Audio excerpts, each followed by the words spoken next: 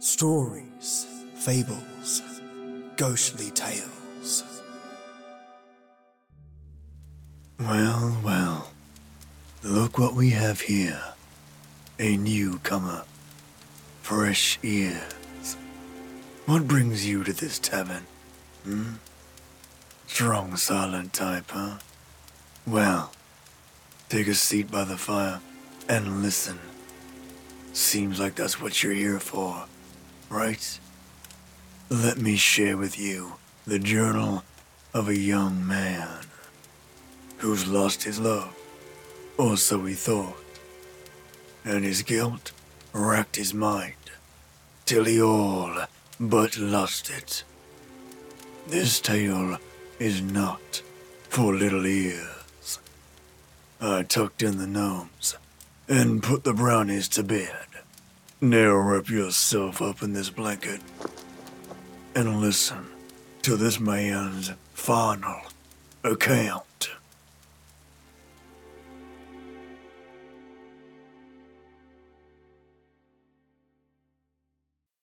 The sunlight was the greatest insult.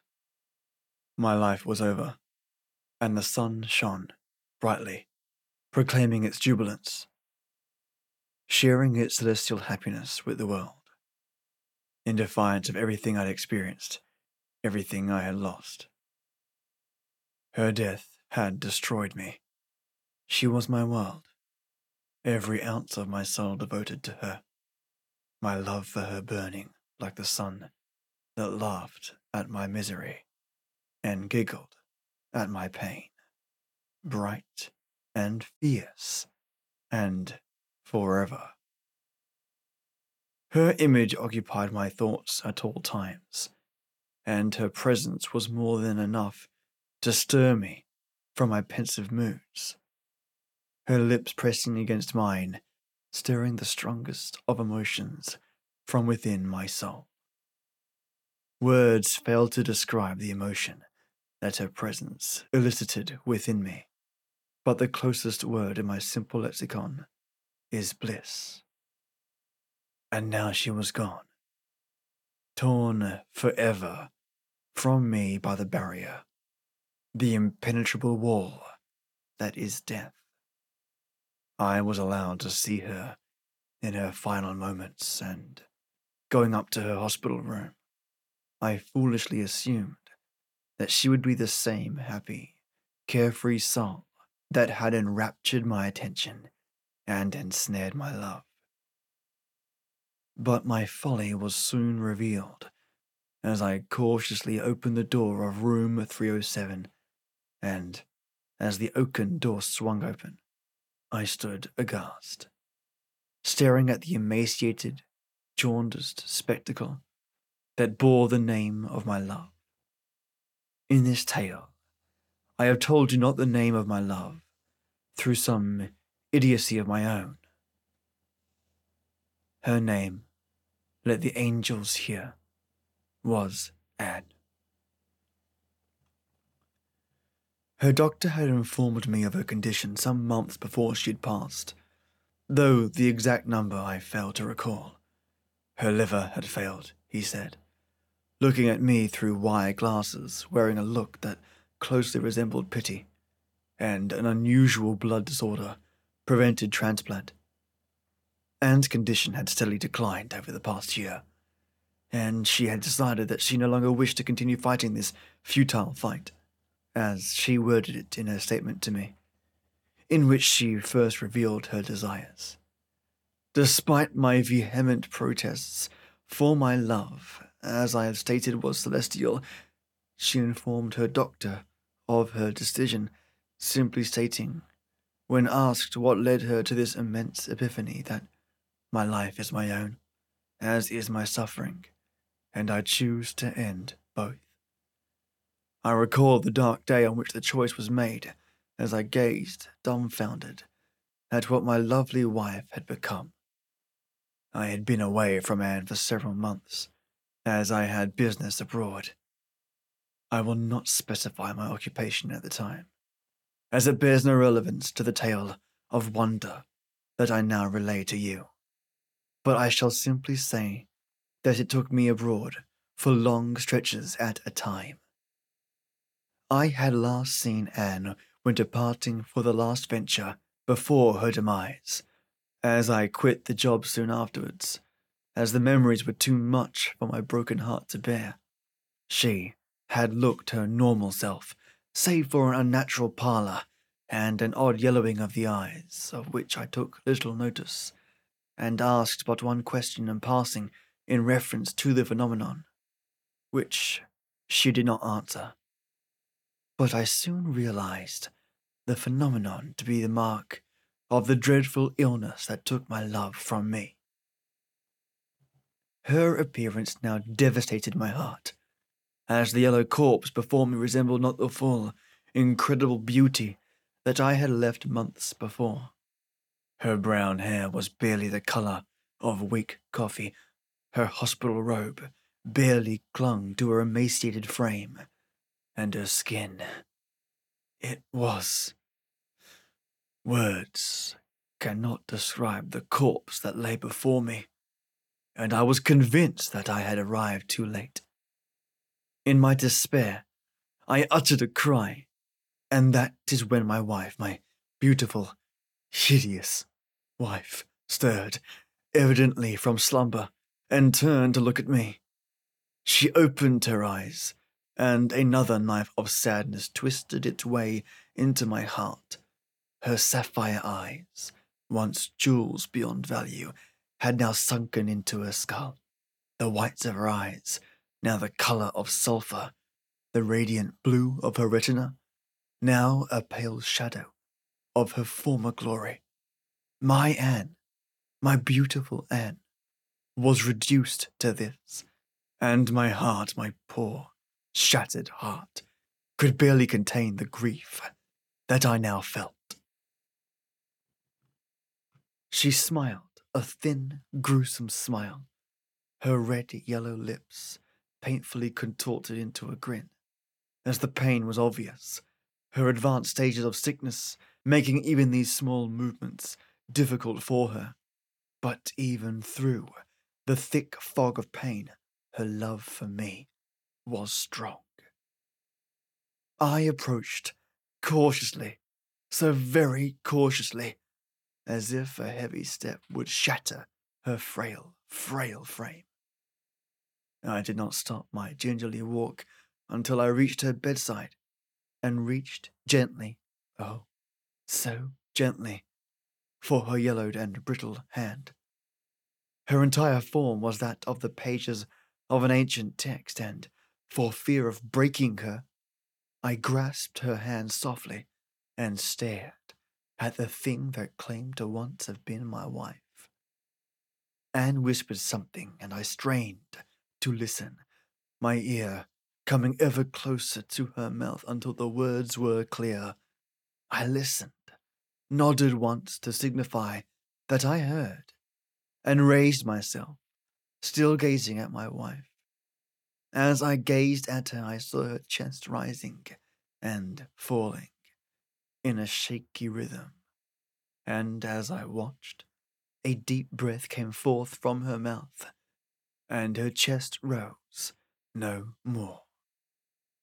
I did not understand this until the monitor in the corner, sounding the beats of her heart like a tolling bell, now resounded with a long drone, and the evidence came crashing down on my simple mind. I cried out, a sound of immense pain and loss, and shook her, as if that could bring back my darling, my love, back to life. But to no avail. She was dead. Anne was dead. Doctors soon arrived, hurrying down the long, white hallway, down which I'd walked not 5 minutes earlier, so very full of hope, and nurses rushed me out, pushing me and shutting the door in my face, as I screamed, demanded to see my bride. The door blocked all noise from the room, but through the small window in the oaken door, I could see nurses rushing about, bringing the doctors, who were fiddling with mechanisms and pressing defibrillators against my beloved's chest. After 5 or so minutes of defibrillating, and injecting her with miscellaneous syringes. The doctor stopped. The nurses disconnected the technology from Anne, and one doctor took her bedsheet and pulled it over her body, up so it even covered her face, a makeshift funeral shroud in the white and darkened hospital room. Another doctor came to the door, opened it, for the nurses had locked it to prevent me, in my frenzy, to enter and disturb the doctors. He uttered 2 words to me, 2 words that, to this day, I remember. "I'm sorry," he said to me in the hallway, before, like his compatriots, he departed, leaving me the empty doorway and the shrouded form of my wife in heavy silence. I stood there, in the silence and the grief for a time, the amount of which I am unsure. Soon, a nurse asked me to leave, as the visiting hours had closed. I stared at her for a moment, unsure of what she had meant, for I was visiting no one, as Anne had departed, and I had considered myself the guardian of her body, a sentinel, making sure none violated her corpse. But upon the nurse's second urging, I gave in, and walked out of the hospital, silent and brooding. I walked home, forgetting until morning that I had driven to the hospital, and my car there still remained. I lived quite a long way away from the hospital, but I noticed not, as by the moonlight I could think of nor see anything else but my deceased wife. I arrived home near midnight, about 3 hours after I had left, and I opened the door to the darkened house, as if the home itself was mourning the loss of its mistress. Submerged within a fog of grief, I entered, locked the door behind me, ascended the steps, and entered the room Anne and I shared for 10 years. In this room my heart shattered and I wept. I wept uncontrollably, crying out to heaven, cursing the doctors, cursing God, even cursing Anne herself for taking my beloved betrothed away from me.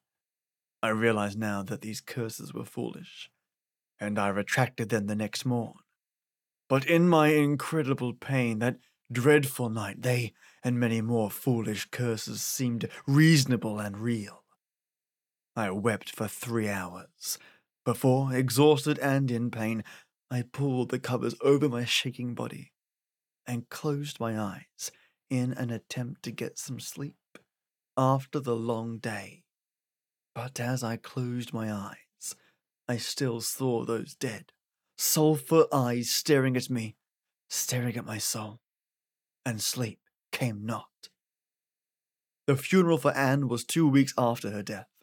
Some friends of ours came, but not many, and this fact plunged me even further into the vortex of depression I had entered on that fateful day 2 weeks prior. Her coffin was kept closed at all times, for I did not want the grotesque spectacle of her corpse to be seen by all. It would be my secret. The funeral was short, and afterwards, walking out at the head of the funeral procession, I saw the mocking sunlight, mocking me, from the moment I walked through the maple wood double doors that led to the cemetery from the funeral home, mocked me as Anne was laid to final and eternal rest in the ground, and kept mocking me until I entered my car and drove home, still in my fog of desolation. Many years passed, and slowly the magnitude of Anne's passing lessened, and I was able to function without the despair of her death crushing me. I could sleep again without the burning sulphur eyes of her dead face coming to me, and I even fell in love again. Mary was her name. We met 11 months ago, when one of my friends, celebrating the pronounced happiness that now enveloped me, took me out for a celebration dinner. We ate and laughed, talked about old experiences, and recalling the good times that we had with Anne. Her name still brought me some pain, but it passed as I raised a glass to her good name. and we resumed our meal, still laughing and discussing times long gone. The waitress that had brought us our meals was very attractive, and my friend, a married man, caught my frequent yet conspicuous glances toward her. He laughed at first, but then he suggested that I ask her for her name and number, as he thought it would be good for me to get out there. I chuckled at his suggestion, for I considered myself unattractive, and I knew the only woman in the world that would love me was Anne. My friend continued to push, however, and from the combination of the attraction I felt towards her and the few sips of wine in my system, I decided to ask her. She was quite friendly, and as I asked, her face did not change from the smile that was ever present on her face. She, to my incredible surprise, complied, and soon, on the back of an unused napkin on the table, her number was mine. My friends congratulated me on my success, but it did not feel like one, and though I knew it was irrational, I, throughout the remainder of my dinner, and until my eyes closed and sleep took me, I worried about Anne's wrath. We married 10 months after that particular event, Mary and I. We were happy together, and I cherished her presence at all times. Her emerald eyes sparkled twin stars, her blonde hair was flaxen gold, and she was more beautiful than any woman in existence. She moved into my house, and we lived together in harmony. She was so beautiful and so brilliant that I never wished to leave her side, and she neither with me. My dreams, however, were filled with turmoil.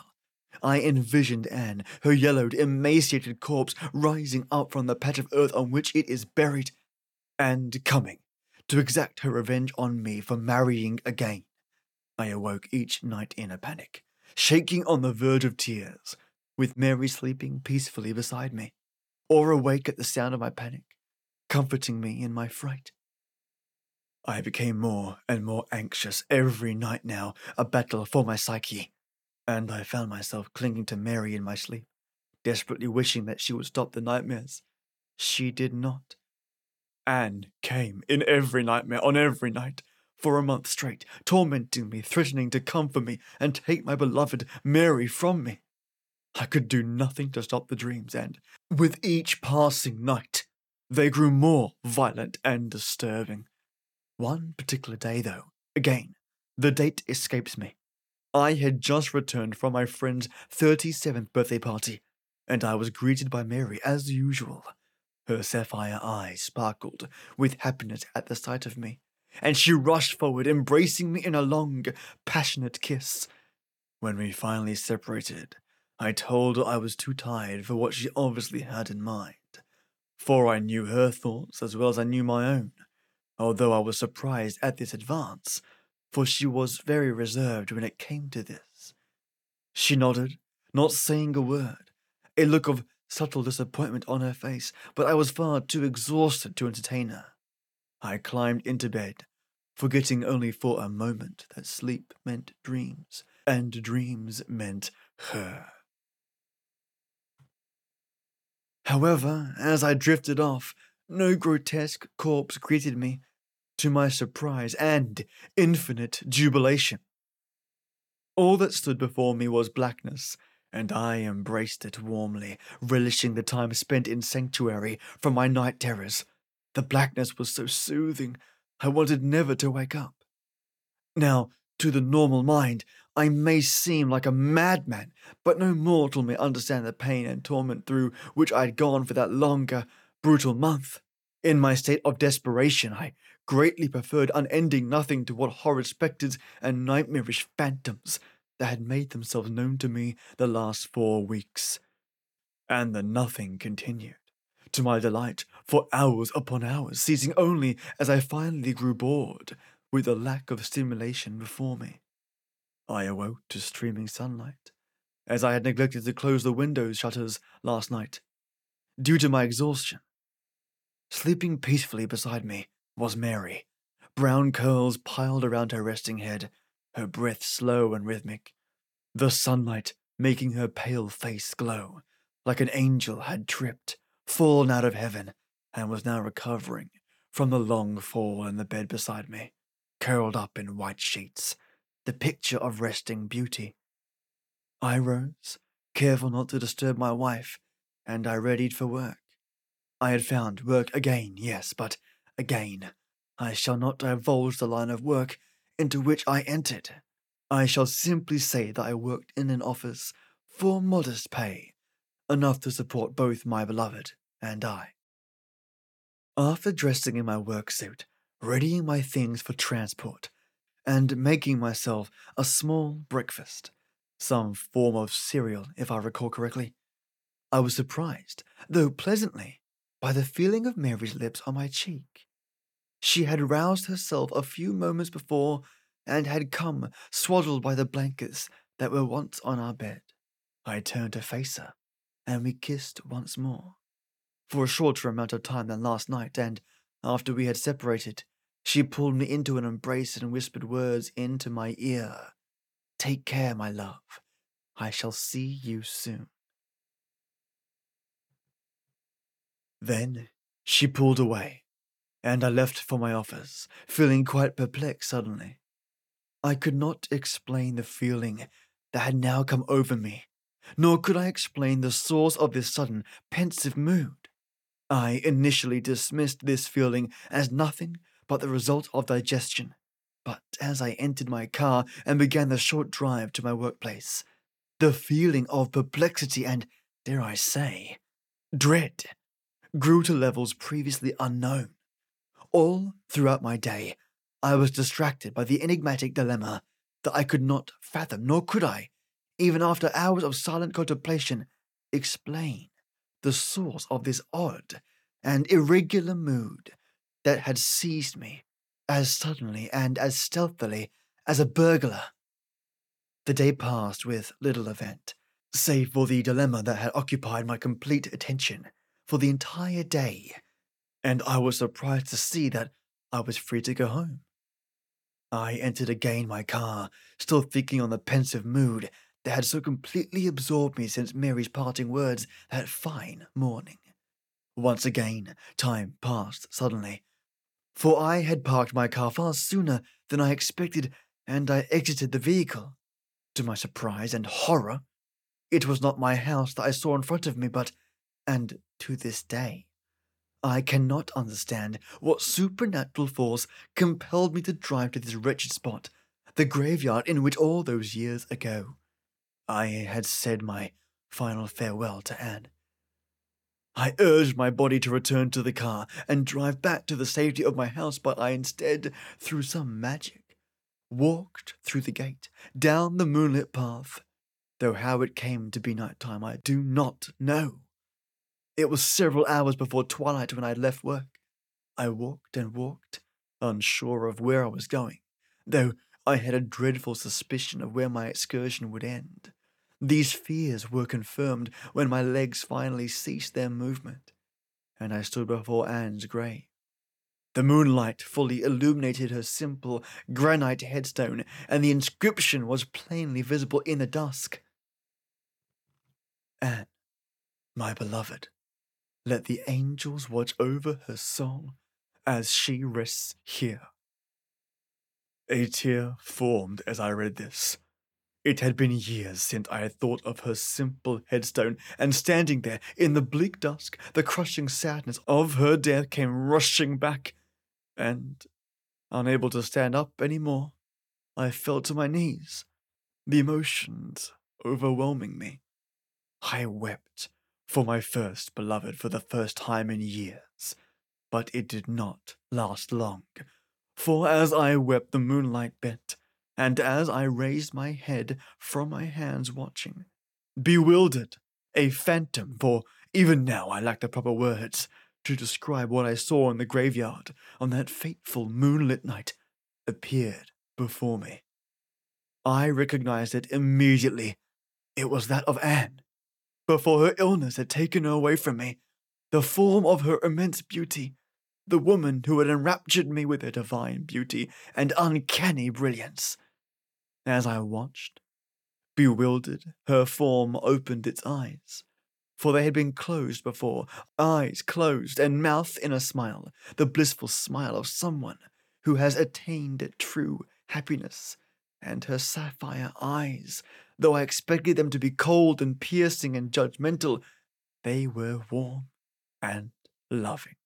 They were a summer sky, cloudless and friendly, and I soon realized that this was the woman with whom I fell in love all those years ago, before her sickness and death and the haunting of my dreams. Her smile remained, and as I rose to meet her eyes, to once again look at the face of my love, she whispered words into my ear. With the voice of an angel, words, familiar words, words that had caused this pensive and dark mood. Farewell, my love. I'll see you soon. And then, despite my vocal and heartfelt protests, the apparition faded, and I was left alone, staring at the air in front of my beloved's tombstone, tears still flooding my face, desperately wishing that she would come back, if only for a moment, so I could say goodbye, one last broken-hearted goodbye. Her words were still ringing in my ears, as I finally forced myself to walk back to my car as my tears finally ceased. Those words, they were Anne's final words, whispered by her broken and yellow corpse body in her final pain-filled moments. The words still repeated themselves in my head, accompanied by another sound, one I could not yet identify, as I drove myself home, still thinking about my experience at the graveyard. When I finally reached home, it was late, as the moon was at its zenith, and no other cars accompanied me on the road previously. I opened the door carefully, as not to disturb Mary, who was undoubtedly asleep at this hour, but, to my surprise, I saw a figure standing in the dim candlelight, and I uttered a cry as the electric light was turned on, and the figure was completely illuminated, for standing before me, clad in Mary's nightgown, was Anne. She was the spirit in image of my deceased beloved, down to the faint asymmetrical characteristics of her nose, standing before me in the flesh. Anne or Mary or some sinister combination of them both was mad that I had taken so long returning home, before storming off to her room, locking the door behind her, forcing me to sleep in the living room. That is when I realized that I had been a fool for the past month, as I had seen so slowly that my stupid brain had not realized that Mary had transformed into Anne. From her sapphire eyes, were they not emerald when we first met? And her hair, once flaxen gold, now brown as the hair of my first love. Or was it always? Could I be trusted with my judgment and perception of the world around me? Had I truly gone insane? And this is simply the ravings of a lunatic? Or had something supernatural occurred, and I had just now seen the result of this tampering to the reality around me? I frenetically pondered these questions as I lay on our couch, my mind spinning as the unidentified noise in my head began anew, subtle at first, but rising in intensity as sleep began to claim me, and as I finally collapsed into the mists of my dreams, the noise became clear, the beeping and tolling of the heartbeat monitor that I had heard in the corner of Anne's room all those years ago, the constant tolling of the bell that sounded off the beats of her disease-ridden heart. I spiraled into dreams, the monitor sounding off quite loudly now. Nothing but blackness and the tolling of the bell, the heartbeat bell, the requiem bell. And forever, or so it seemed, I sat or stood in the never-ending darkness, listening to the bell, and pondering those things which I had named some time ago. Ages passed, or minutes, for time worked in complex and enigmatic ways here in this blank and dark purgatory in which I now resided. At long last, long past, when the boredom, the natural and crippling boredom that all men must face, the constant tolling of the requiem bell became nothing but a constant drone, and I recognized the sound, as it had been seared into my memory as the sound of the flat line, the sound that took my beloved Anne away from me.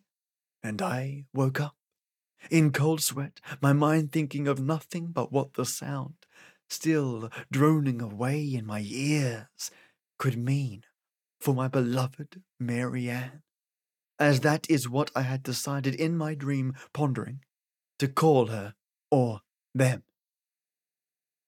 I rushed in panicked gait to the bedroom door, knocking in loud repetition as soon as I arrived at the oaken door, and I cried out in heartbroken sobs at my love, pleading for her to open the door and let me check to see if she was safe and well. My cries were unanswered, and in a frantic desperation I kicked the door, and in my adrenaline-enhanced state, it came off its hinges, and the sight that greeted me was enough to stop me dead and make me fall to my knees, for Anne lay there. For there was nary a doubt in my mind that Mary and Anne were simply the same person, jaundiced and emaciated like I had seen on Anne's deathbed, and in the dreams that had haunted me the month of this occurrence. Her eyes, one sapphire, one emerald, were open. The whites were sulphur, as they were last time, the sign of the malady that had now twice taken my love from me, and her mouth was twisted in an eternal scream, a cry of pain and desperation, a final cry to me, appealing to me to save her from this fate that she had twice now experienced, and now my heart and mind broken by the loss, the twice loss, the depression that now returned in a tsunami of grief. I decided that I would transcribe the narrative of what had transpired in these last few years and use the story, however fantastic it may appear, as my note, my suicide note. For I have decided that I am going to join Anne, reunite with her in eternal paradise, and hope that she will forgive me for ever deciding to marry again, and not immediately join her in death, as I am sure that's what she meant by her final words. To her side I go, and the bells sound for me, and for Anne, wedding bells and requiem bells, together. Well, did you like it? Did this tale suit you? Thank you so much for listening. This is the start of a mini-series from The Tavern Keeper. Every now and then I narrate these stories as if they're told from a mystical tavern owner with a past of his own. This episode was definitely different and tackled the serious topic of suicide and mental illness, and this was one tragic story indeed. Creepy, sad, and all-around melancholy. Just what we want for a creepy-filled Wednesday. Now, listeners, if you have 10 seconds spare, click on my iTunes link and leave a review. Makes the world a difference. If you feel you can support me on the show, my Patreon page is also in the links to donate at any tier you're able to afford. No obligation, of course, and only donate what you feel you can afford. Now, I want to thank the amazing listeners that support me via Patreon directly. The ever-shining bright star that is Maya, the queen of the cats. I've been really pushing my RX Studio software to its limit this week, and anytime that I'm not recording or at work, I'm teaching myself how to heal audio to better improve those OTRs. Thanks to you, I've been pushing to a point where I can actually heal audio almost back to 90 or 100% in some cases, where people won't even be able to tell the difference. Thanks to you, Maya, we all benefit immensely. You're a bloody superstar, and your tier of support blows me away every time I upload. Thank you so much, Maya. My white tea warlord, Leza Balzuka, thank you, mate, for your constant support. I've been utilizing your support to cover off extra adapters for the Blue Yeti microphone that I use, so effectively, I have backups when my audio pops and clicks start becoming a problem due to adapter issues, and I can use those add-ons to eliminate problems in the audio. Thank you so much, Leza, for your kindness and support. It means I have less of a headache when I record now. Cheers, mate. Pages Maximus. Thank you, Paige, for being marvelous as well. I've put your funds straight into a new pop shield, as the current one is a couple of years old and showing wear and tear signs, and I like to keep hold of my gear for as long as possible. Pop shields being one of them.